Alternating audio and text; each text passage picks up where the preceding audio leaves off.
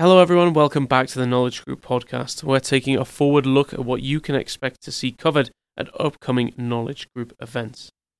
This week we're turning our attention to antitrust issues and their implications for blockchain technology.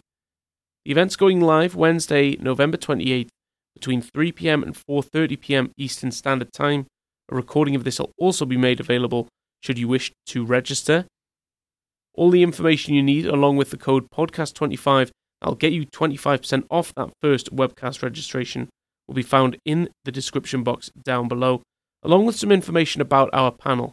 It's going to be composed of Dr. Day, a principal at Bates White, Almudena Arcelus, a principal at Analysis Group, and Howard Ullman of counsel at Orrick, Harrington and Sutcliffe LLP. Let's turn things over to them now.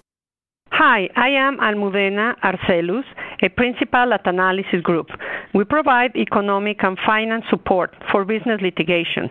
I've worked with antitrust and technology issues for 27 years. Today we're going to talk about blockchain technology. Blockchain technology is often described as groundbreaking. Many firms are actively exploring ways to integrate blockchain into their existing operating models. While blockchain technology is still new and more real-world examples are needed to judge its true impact on businesses, early findings suggest that firms may be able to leverage blockchain technology to realize significant improvement to their operations and profitability. At the same time, though, critics claim that blockchain adoption will negatively impact competition. As is common with any new technology, there is the potential risk for it to be misused. However, its true impact will likely depend on how blockchain technology is designed, implemented, and overseen. Before examining the intersection of blockchain technology and antitrust, I will start by providing an easy-to-understand overview of what a blockchain is and why many describe it as revolutionary technology. Next, I will describe the variety of features that blockchain network designers can incorporate into their particular blockchain networks to meet relevant industry and business needs. I will then provide real-world examples of how different blockchain networks are currently providing consumers and firms with significant value adds. In addition, I will address the potential impact of blockchain adoption on competition. I will begin by discussing what antitrust risks are commonly associated with blockchain adoption and provide a brief response as to whether these risks are worth the attention of firms and regulators. Afterwards, I will detail specific strategies that can be actively employed by firms and regulators in order to best offset those antitrust risks and promote competition.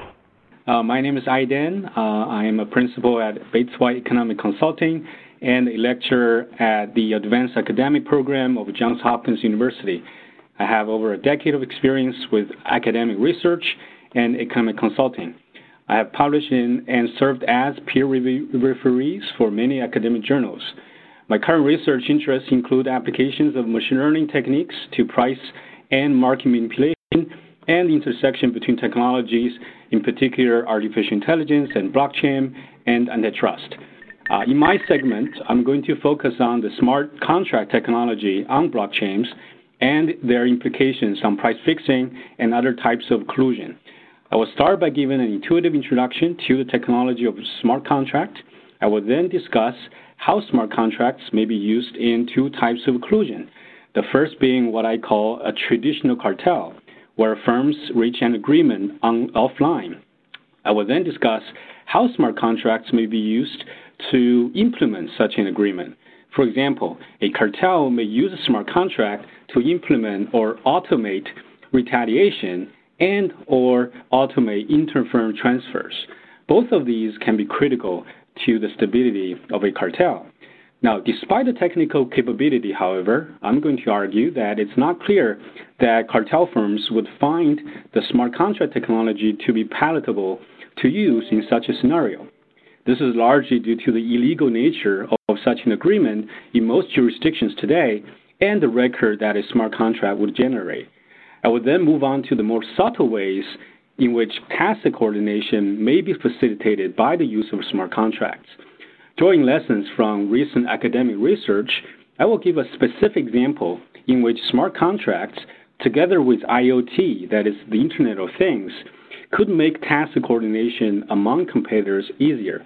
I will wrap up my segment by offering some thoughts about potential solutions to those antitrust risks. Thanks everyone for listening to this episode of the Knowledge Group podcast. Don't forget, all the webcast information will be found in the description box down below.